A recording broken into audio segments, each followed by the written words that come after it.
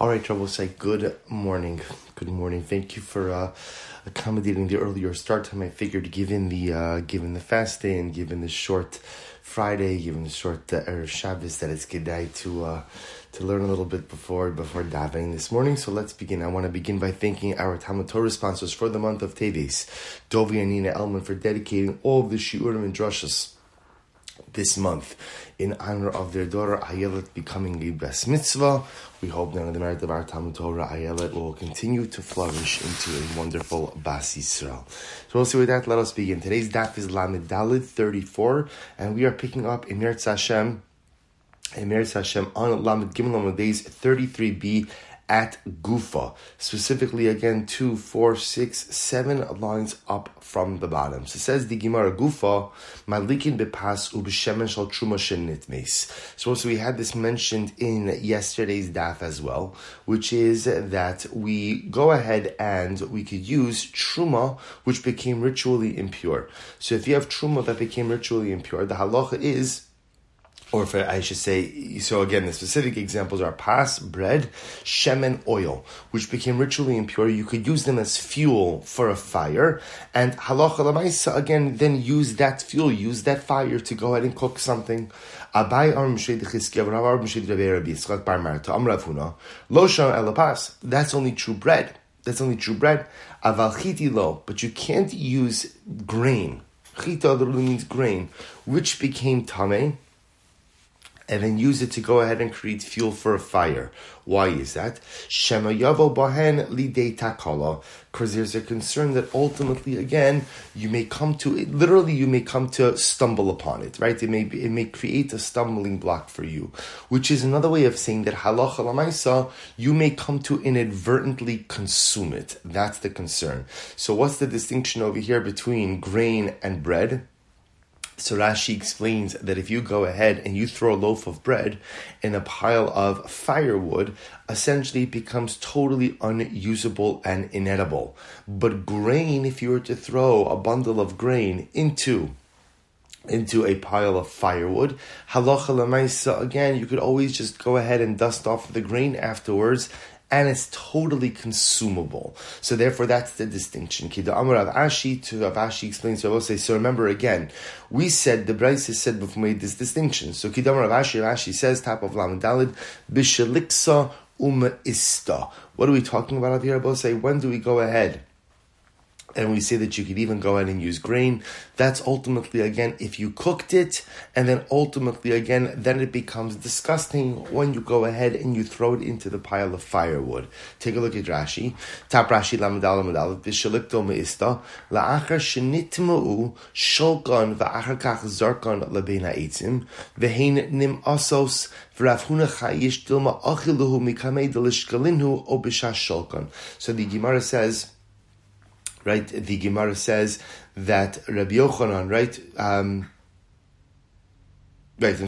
So ultimately, again, so according to Rabbi Yochanan, what would happen over here? You would cook it, and then ultimately, again, you would throw it into the firewood. So if you were to cook it and throw it into the firewood, at that point in time, it would become disgusting, and there's no concern that you may come to go ahead and inadvertently consume it. Remember, again, this is part of the discussion that we began yesterday concerning the idea that do we want you maintaining truma tzemeya or not? In other words, even if you're going to burn it, is there some level of concern that you may come to go ahead and inadvertently consume it if we allow you to hold onto it or not? So the Gemara says, Vehecha itmar de Rav Ashi. Where did Rav Ashi make his statement? And I was supposed to say, Rav Ashi is saying, so just to follow the flow, the Gemara quoted our Brisa from yesterday. The Brisa said, Madlikin bepasu b'shemen shal truma shenitmes, right? So that you could go ahead and you could use bread, oil of truma that became temeah, you could use it to fuel the fire. So remember again, so Abaye said in the name of Chizkiya, and Rava said in the name of Rizah bar Marta, that's only true with bread. But ultimately, again, not with grain, because grain, we're concerned that even after you throw it into the fire pile, you're going to come to inadvertently use it. And ultimately, again, Rabbi Yochanan said, no, even wheat is fine. And now the Gemara said, Rav Ashi came along and explained, When did Rabbi Yochanan say that you could go ahead and use wheat of Truma Tameya as fuel for your fire? That's only if it was first cooked, if it was first boiled. Because once it was boiled, then thrown into the pile of fire, then halacha l'maisa, it's going to become disgusting. It's going to become repulsive. No one's going to come to eat it. So the Gemara says, where do we glean Rav Ashi's statement from? The Heicha Itmar Rav Ashi. Yaha, Dam Rabin Amracha Amrabi Yitzchak. Well, this is actually very interesting. Abba Shaul Gabal Shabeis Rabbi Haya. Abba Shaul was the kneader with a K, right? He was the kneader, ultimately again of the house of Rebbe, which is really quite interesting. And ultimately again, remember again, in order to knead, so you have to go ahead and heat up hot water. So they would go ahead and heat up hot water with a fire made of chitin, grain that was truma, that had become tameh.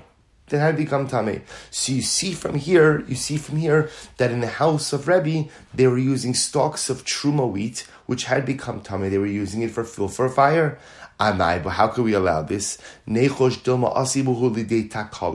Are we concerned that if we allow you to go ahead and maintain the stalks of wheat, that you may come to inadvertently consume them? To which Rav Ashi explained, no, what's the case? The case is where the wheat was first boiled, then it became disgusting, and therefore again, means you boil it, and then after you boil it and you have to throw it into the pile of firewood, it becomes totally inedible. No one is going to touch it. Good. Abaye bar Abin Rabbi Chananya bar Abin Tanu Trumas Bei Rabba. So let's listen to this. An interesting story. So therefore, that takes care ultimately again of that particular raisa. So Abaye bar Abin and Rabbi Chananya bar Abin Tanu Trumas Bei Rabba. So we'll say Abaye and Rabbi Chananya were learning the sugya of Trumas in the yeshiva of Rabbah. Pagabahu Rava Bar Masna encountered, chanced upon them. Amrlahu, my Amri Subit Trumos to Beimar. Tell me, what are you learning in the sugi of Trumas in the yeshiva of Rabbah?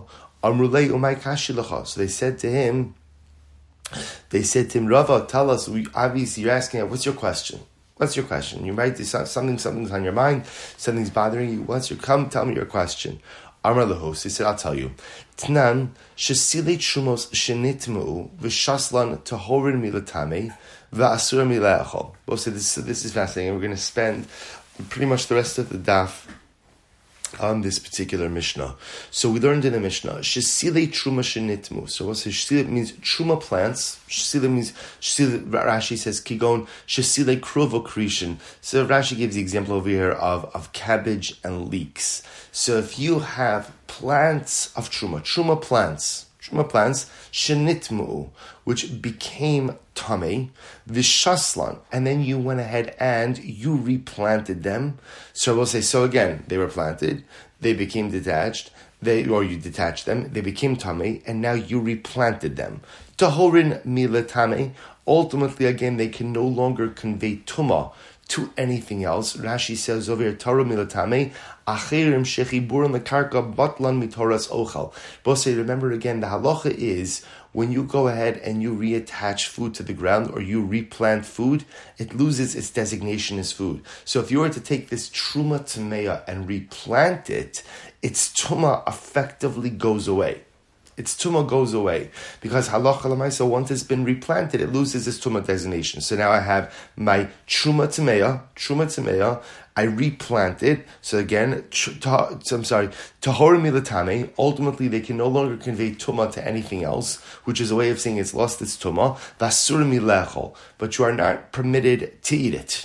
So we'll say what it sounds like the Gemara is saying is that halacha l'maisa, if I take truma, which became tameh, I take cabbage, right? Truma cabbage, which became tameh, I replant it in the ground.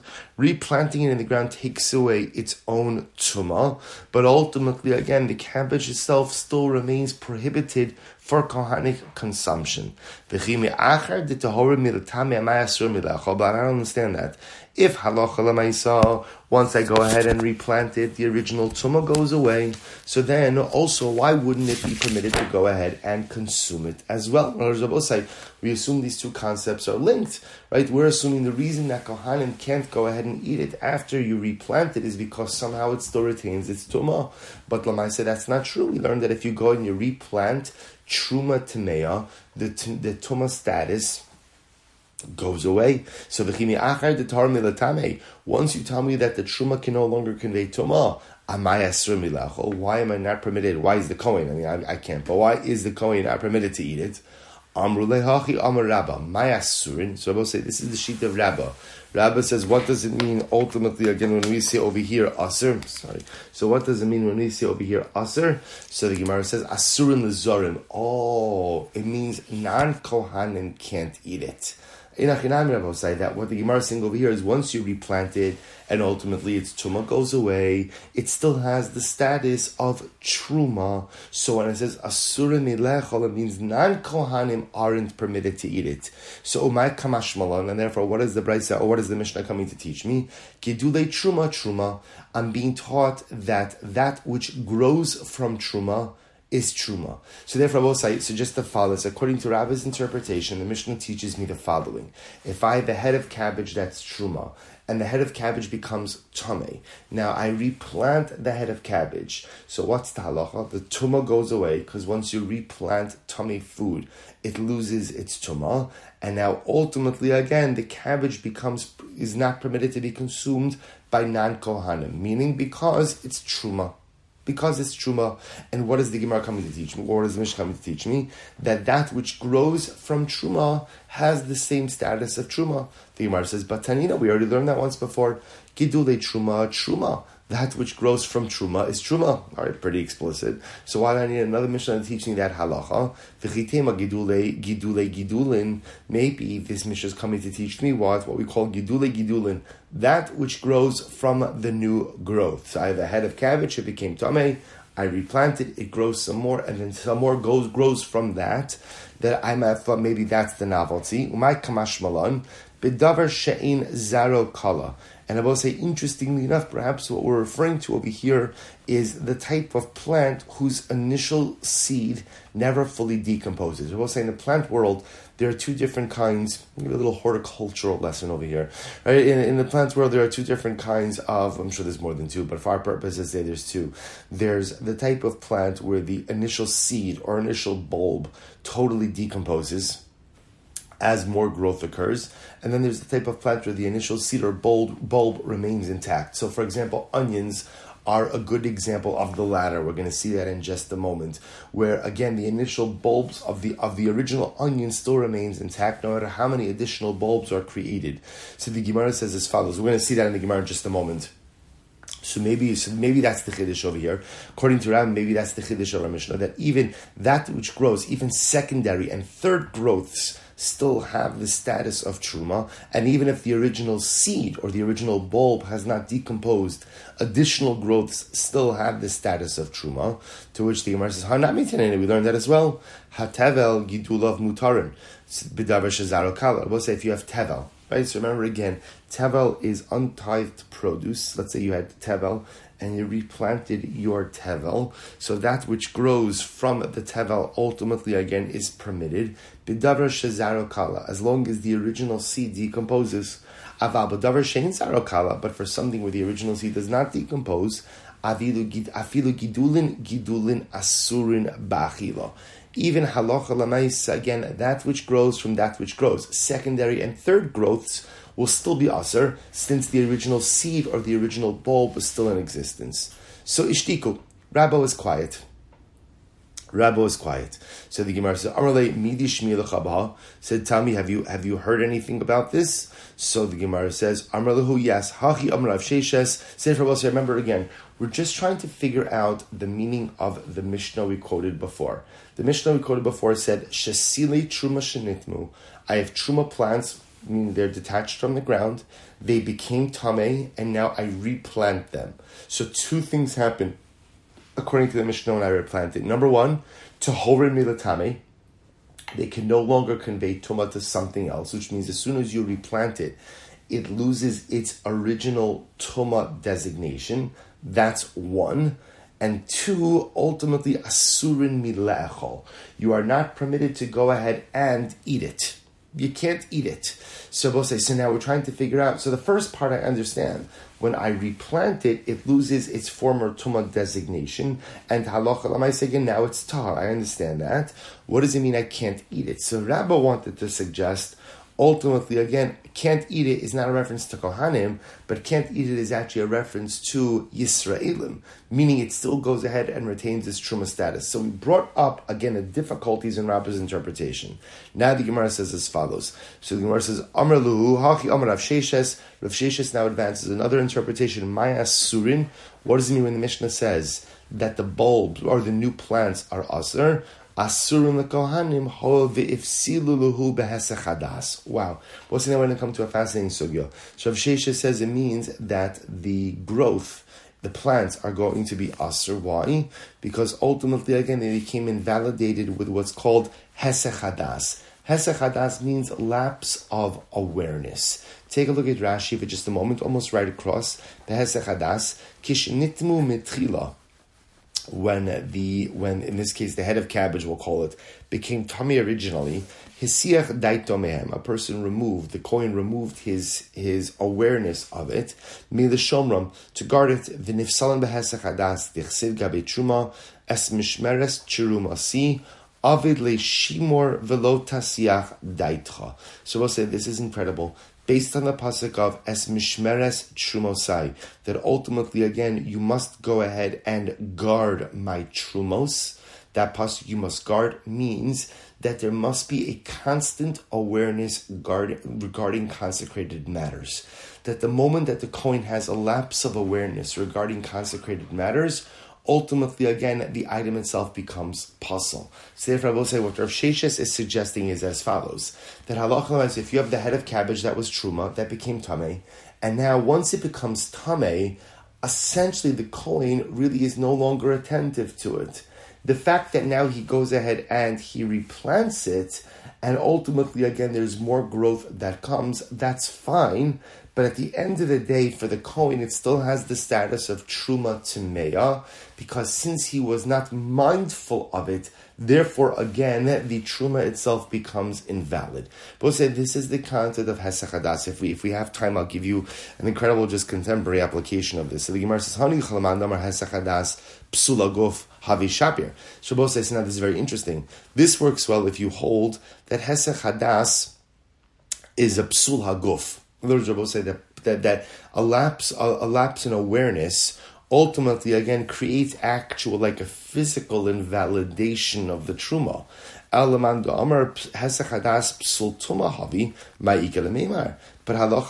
ultimately, again, if you hold that hesech hadas is an issue of tuma, an issue of potential tuma, then halacha l'maisa, I don't understand. Why should there be a problem here? Look at Rashi.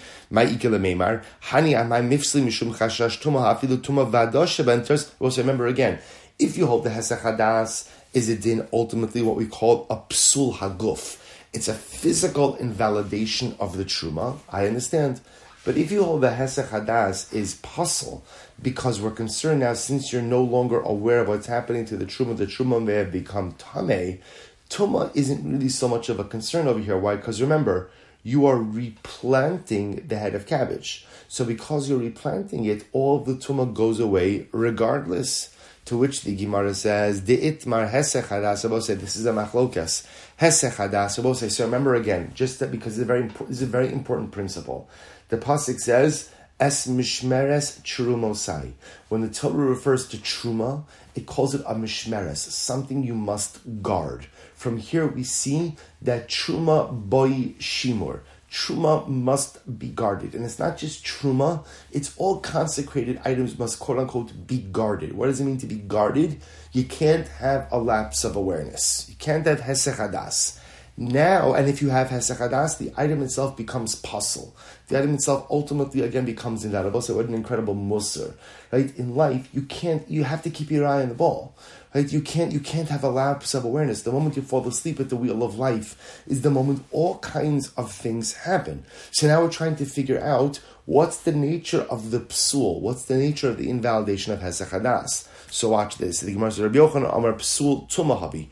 Rabbi Yochanan says, actually, interestingly enough, that Hesech Hadas is a Psul Tuma. It's an issue of Tuma. In other words, we'll say, because there's a lack of awareness, what we're concerned about is maybe the consecrated item became Tameh, and because you were totally inattentive, you don't even realize what it is that occurred. Reb Shimon ben Lakish says, no, Psul HaGuf Havi. No, it's not a Psul Tuma, it's a physical invalidation. It's a physical invalidation. So we'll say, everyone is agreeing that Hesech Hadas ultimately, again, is problematic. The shaila is, what is the nature of the problem? Is it a psul tuma, or is it what we call a psul guf? A physical, an inherent invalidation in the item itself. Rabbi Yochanan on psul tuma. Rabbi Yochanan says it's a psul tuma. Shim yavo Eliyahu v'tarena shomen lo. So we'll say Rabbi Yochanan holds a psul tuma. V'harai if Eliyahu Hanavi were to come, that if when Eliyahu Hanavi comes and he tells us ultimately again that this particular item in question is tahar and not tameh, we will listen to him. Reb Shimon Lakish on Psul Haguf Havi. Shimon says no. Hesech Hadas creates an actual inherent physical invalidation. Or as I say, I failed to remain aware of the consecrated item, and therefore halacha lamaisa, by definition, it is invalid. Psul haguf havi shim yavo Eliyahu v'yitarena. Even if Eliyahu were to come along and say the item is not tameh, ein shomin lo, we would not listen to Eliyahu Hanavi. So I will say this is an incredibly important and profound yisod. We'll say this is the, sometimes in the daf when we don't necessarily go ahead and remember, all the shakal and tie, all the back and forth. There are principles that we learn and principles that we absorb that are so important. This is one of them. The concept of Hesech Hadas by Kodshim es mishmeres trumosai. Truma Kodshim requires shmira. Where you don't have awareness, that's called Hesech Hadas. When there's no Hesech Hadas, that's Machlokes Rabbi Yochanan and Rabbi Shimon ben Lakish. Rabbi Yochanan is saying Hesech Hadas is a psul tuma. Once there's no awareness, you have to be concerned that maybe the item became ritually impure. Rabbi Reish Lakish, no, it's not tuma. It's just an inherent invalidation in the item. Since the item requires quote-unquote guarding, if you don't guard it, by definition, it becomes invalid. So the Gemara says, Eisvei Rabbi Yochanan and Rabbi Shimon Lakish. So Rabbi Yochanan raised the kasha. So listen to this. So Rabbi Shlomo Rabbi Yochanan Membrok Omer. V'u katan haya ben kavesh lamizbeach. This is an interesting idea. There was a small open area. V'u katan means like a small open area, a small cavity between the kavesh is the ramp, and the mizbeach. B'ma'aravo shel kavesh, in the west of the ramp, shesham hayu zarkin psuli chatos ha'of v'tu'ubar tzurasan, v'yotzan lebeis hasreifa. So we'll say if you had a situation, ultimately, again, of a chatos ha'of, right?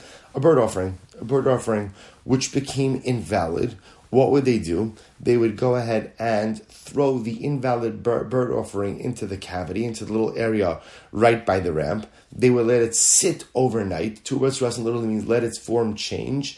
And then they would take it out the next morning to go ahead and burn it. Look at Rashi. Shesham zarkin psuli chatas ha'of. Lefi shehi na'asis bekaren ma'aravis dromis lamato. Ukisheira psul ba she'eno psul haguf mamish. Ve'en yachol l'sarfa miyad. So we'll say we're talking about over here, without getting into all the technicalities, Rashi points out that we must be talking about that the bird developed some type of disqualification that does not allow for immediate burning of it. Rather, we have to let it sit overnight. And then also remember again, when you let a carbon sit overnight, what happens? That's the psul of lina. That's the psul. That's the invalidation of letting it sit overnight. And then the next morning, you take it out and burn it. So say if you hold, now remember, once you go ahead and you throw that invalid bird offering into the cavity, halacha l'maisa, that's Hesech Hadas. So says Rabbi Yochanan like this: if you hold like me that Hesech Hadas is a psul tuma mishum hachi by ibur tzura, that's how you have to let the bird sit overnight. Shema yavo Eliyahu tarena, because maybe Eliyahu will come and he will declare it to be tar. Eli amrit psul haguf But if you hold like you, Rish Lakish, that ultimately, again, Hesech Hadas is a psul haguf, it's an actual inherent invalidation of the carbon itself. Lamali ibur tzura, why do I need to let the bird sit overnight? V'hatinan, we learned, Amud Beis Rabba says, Zaklav, this is the rule, Kol shep sulo begufo yisaref miyad, anything that has an inherent disqualification in the carbon itself could be burnt immediately. Bidam ubebailin, if there's a disqualification that comes about as a result of something to do with the blood, or disqualification in the owners, to ubar tsurasin v'yotzin beis hasreifa. Let the carbon sit overnight, and then once it sits overnight and becomes puzzle through lina, through sitting overnight, then halacha lamais, you could take it out and you could burn it afterwards. So remember again, so this is the kasha that Rabbi Yochanan is asking on Rish Lakish. Rabbi Yochanan says, according to me, that I hold that halacha lamaisa hesech hadas is a psul tuma, this makes perfect sense. Let the invalid bird offering sit overnight. In the event that Eliyahu comes along and tells us it's not tummy, it's going to be totally fine. But according to you, Rish Lakish, who holds that hesech hadas, lapse of awareness, is a psul guf, is an inherent problem with the carbon itself, then why do you have to let it sit overnight? Ultimately, again, you should be able to burn it immediately. Amar le haitana tana de bei Rabba bar Abu Ahuda. Amar afilu pigul taun abu ibor tzura. So we'll say ultimately again, the tana of this particular brisa is of the opinion that halach lamaisa, even items which are clearly a psul guf, like for example pigul, right? So we'll say pigul. Ultimately, again, a kohen has in mind during the avoda that he's going to consume the carbon in an illegal fashion, in illegal time, illegal fashion. That makes the carbon automatically invalid. Everyone agrees that's a psul guf.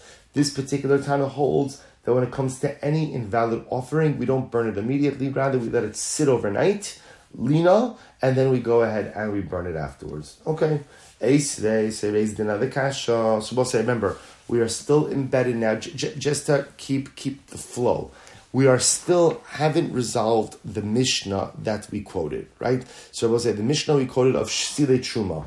I have a head of cabbage, that's Truma that became Tameh, I replanted it. What did the Mishnah say? The Mishnah said that Halacha L'maaseh Tahora Milatame, the head of cabbage itself becomes tar, right? Can't go ahead and convey Tuma to anything, but Asur Milechol, but can't be consumed.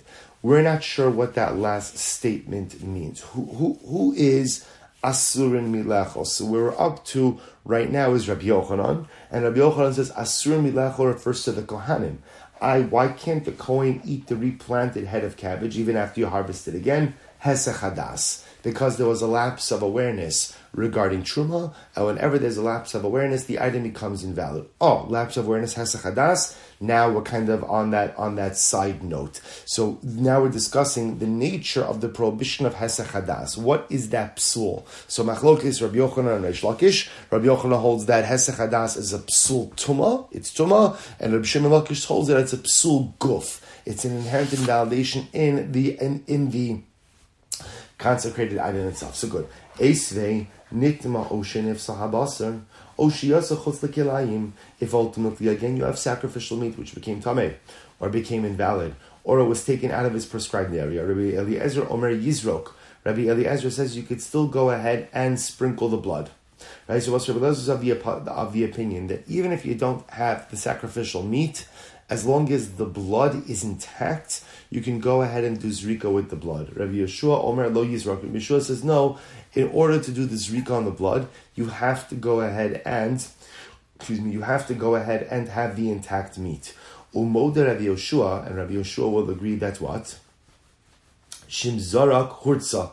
That ultimately, again, that if you did indeed do the blood service, even in the absence of sacrificial meat, that it works. So the Gemara says, well, let's analyze this. My nifsal. But so when we speak about sacrificial meat that became puzzle, what are you talking about? What does that refer to?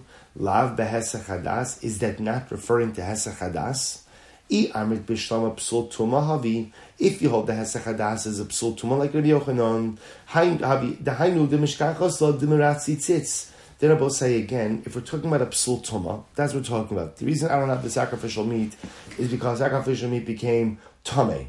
then I understand why, if I go ahead and I do the blood service, that the carbon will work. Why, Rabbi say? Because there's the tzitz. The tzitz, Rabbi say, remember again, is the head plate, the forehead plate that the Kohen Gadol wears.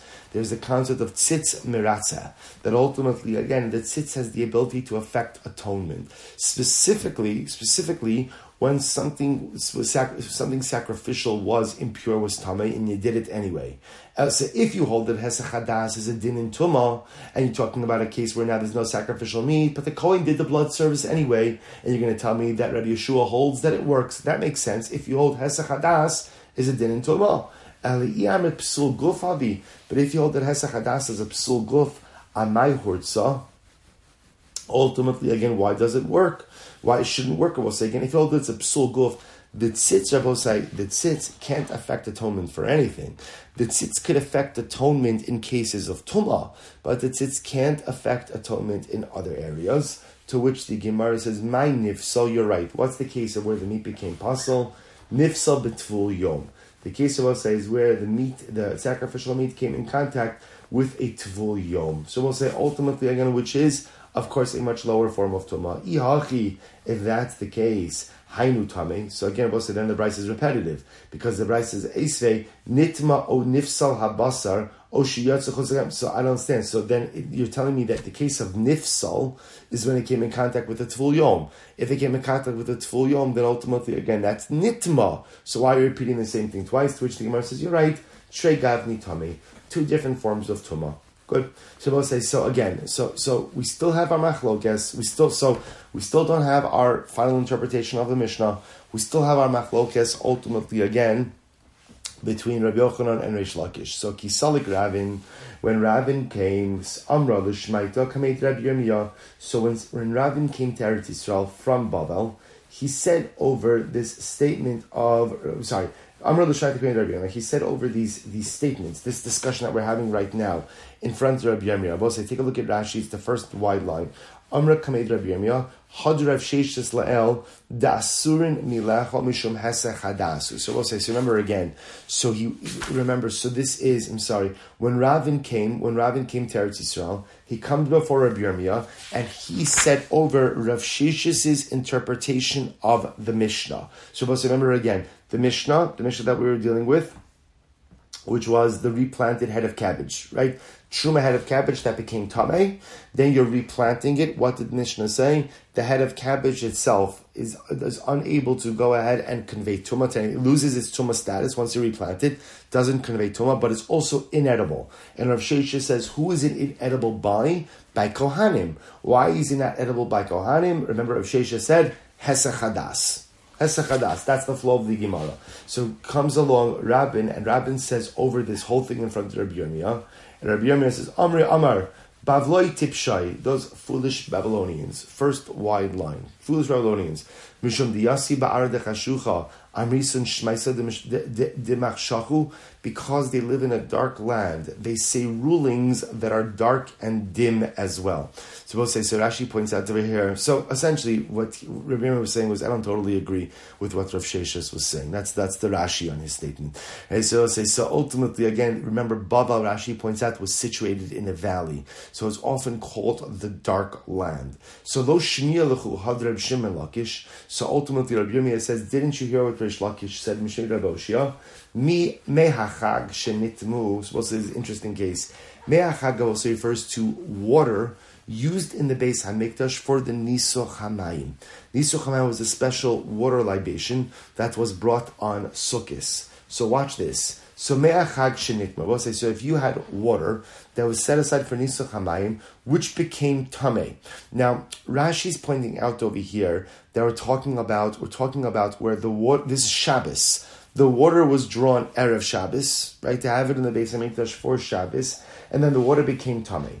Because it's Shabbos, I can't really go back to the Gichon spring and go ahead and redraw the water again. So what happens? So the Gemara, so what do you do if the water that's going to be used for Nisuch HaMayim becomes tamei? So what's the halacha? Heshikon va'achar kach hikdishan tahorin. So we'll say ultimately again, if I do hashaka, so we'll say this is incredible. So remember again, Rashi points out over here there was a small stream that ultimately ran through the courtyard of the Beis HaMikdash. So they would do something called hashaka.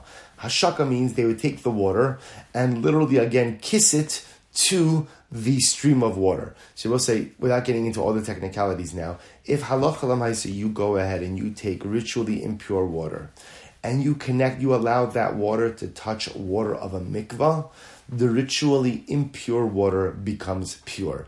This is the concept of hashaka. Now the truth is, we use hashaka today in our mikvahs, because we know that a mikvah is supposed to be 40 sa'ah of rainwater, but often we don't have 40 sa'ah of rainwater in a mikvah. I have some amount of rainwater, and the rainwater kisses the regular water. Hashaka, that's what it's called. Kisses the regular water, thereby converting the entire body into a pool of rainwater. Again, I'm simplifying things just a bit, but the idea here is as follows. So if you have the water that was drawn for the Nisuch HaMayim, and that became tamei, you could do hashaka. They would kiss it to the waters in the stream that went through the Beis HaMikdash, and that would purify the waters. But the Gemara says something very interesting over here.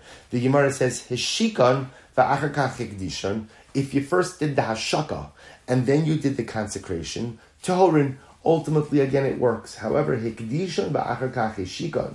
But if you first sanctified the water, it became tamei, and then you did the hashaka, ultimately, again, it will be tamei. It will be tamei. In other words, it doesn't lose its tuma status. Rashi says over here, well, actually, not Michti, so let's analyze this. Michti, zriya ninhu, mali hishikon va'achar kach hikdishan, mali hikdishan va'achar kach hishikon. So I will say, interestingly enough, doing hashaka with water is the same thing as replanting the head of cabbage that became tamei. It's the same yesod, the same concept.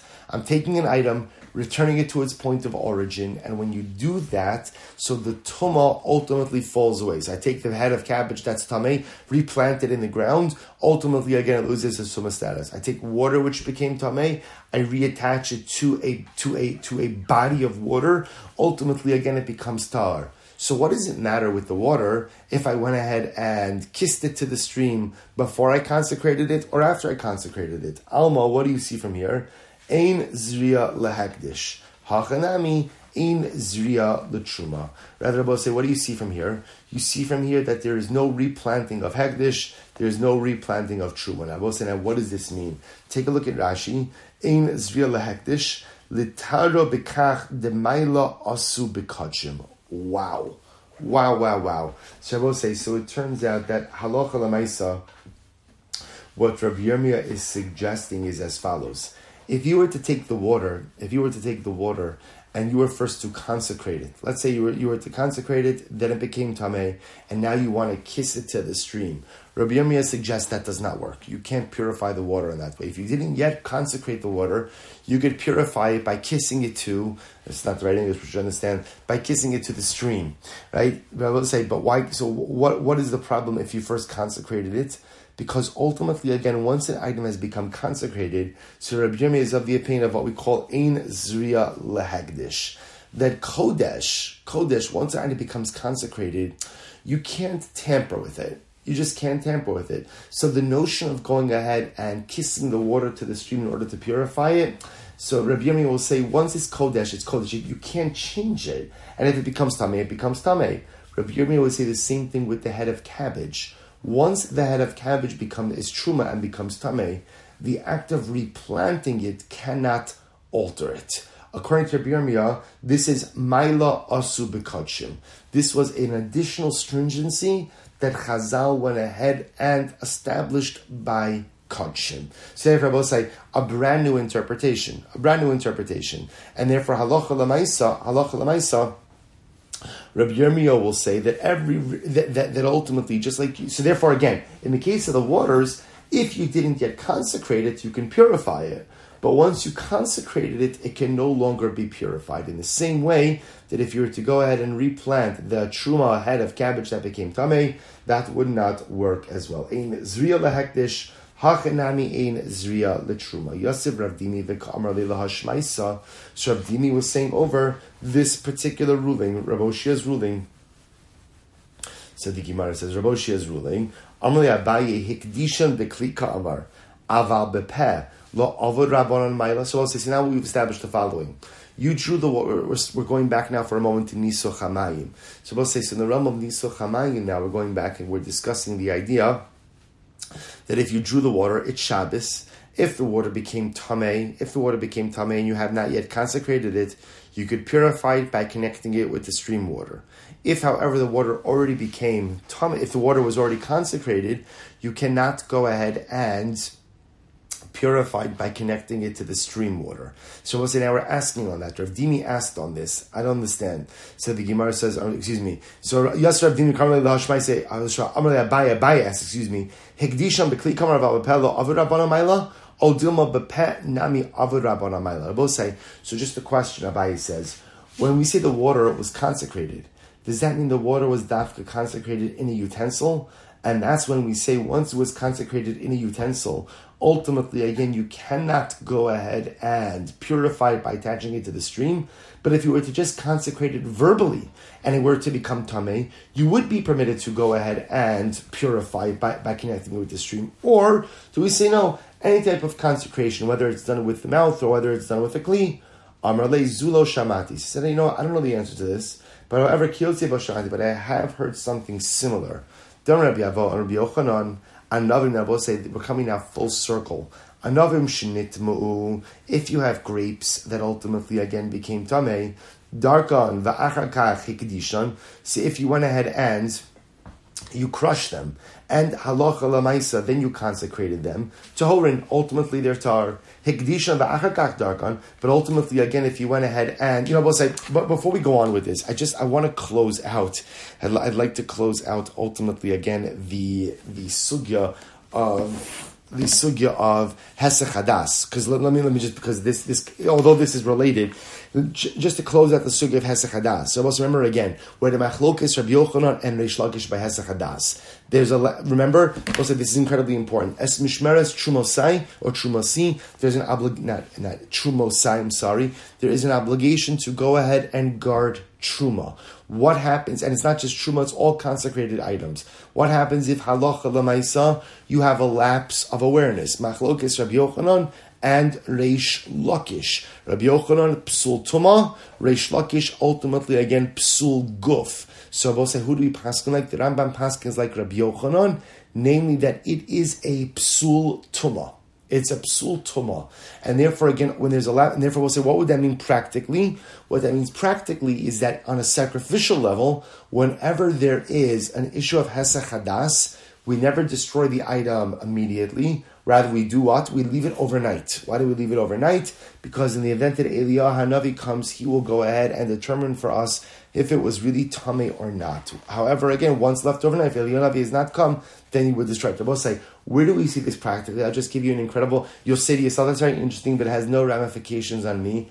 It does. Both say, listen to this. We know that the minhag Yisrael is that on the Seder night, you go ahead and you take the middle of the three matzahs, right? Bayachat. You take the middle of the three matzahs, you break it in half, you take the larger half, and you set it aside for afikomen. For afikomen, it will say, what's the minhag Yisrael by afikomen? What do we do with it? You wrap it up. Says the Beis Halevi.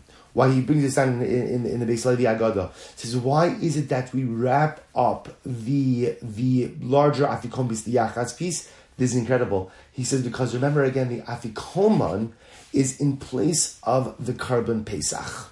It's in place of the Karban Pesach. And I will say the Karban Pesach boi shimur. Karban Pesach ultimately again requires guarding or attentiveness, both because Karban Pesach happens to have an additional level of shimur associated with it, but also because Karban Pesach is a sacrificial item, and every sacrificial item requires shimur. Therefore, halacha l'maisa what? Therefore, halacha l'maisa, we wrap up the afikoman. Ultimately, that's supposed to represent the Karban Pesach as a form of shimur, as a form of guarding it. In fact, there is another older minhag will say that the Baal HaSeder will sometimes take the afikoman and put it behind his pillow. Now, you have to be careful that you don't make it into matzah meal. But you understand, we'll say, so people think, that people do that to hide it from the kids. No, the discussion or the issue or the practice of stealing the afikoman is a much more involved and intricate thing that actually many poskim did not like at all because they felt that it engenders the totally wrong midos in our children, namely theft and bargaining for gashmius on a night of ruchnius. But I digress. That's a different discussion. Let's say, but again, the idea of putting it behind you, ultimately, again, is also a form of shimur, a form of guarding, so as to avoid any kind of hesach hadas. So again, halacha l'maisa, we pass like Rav Yochanan, that hesach hadas is a psul tuma, and again, amazingly enough, for us, hesach hadas still has contemporary relevance on the Leil HaSeder. So we'll have to stop over here. We'll pick up in Meretz Hashem with the Anovim, and Meretz Hashem tomorrow. Wishing everyone a wonderful day, a meaningful fast, and a good Ner Shabbos.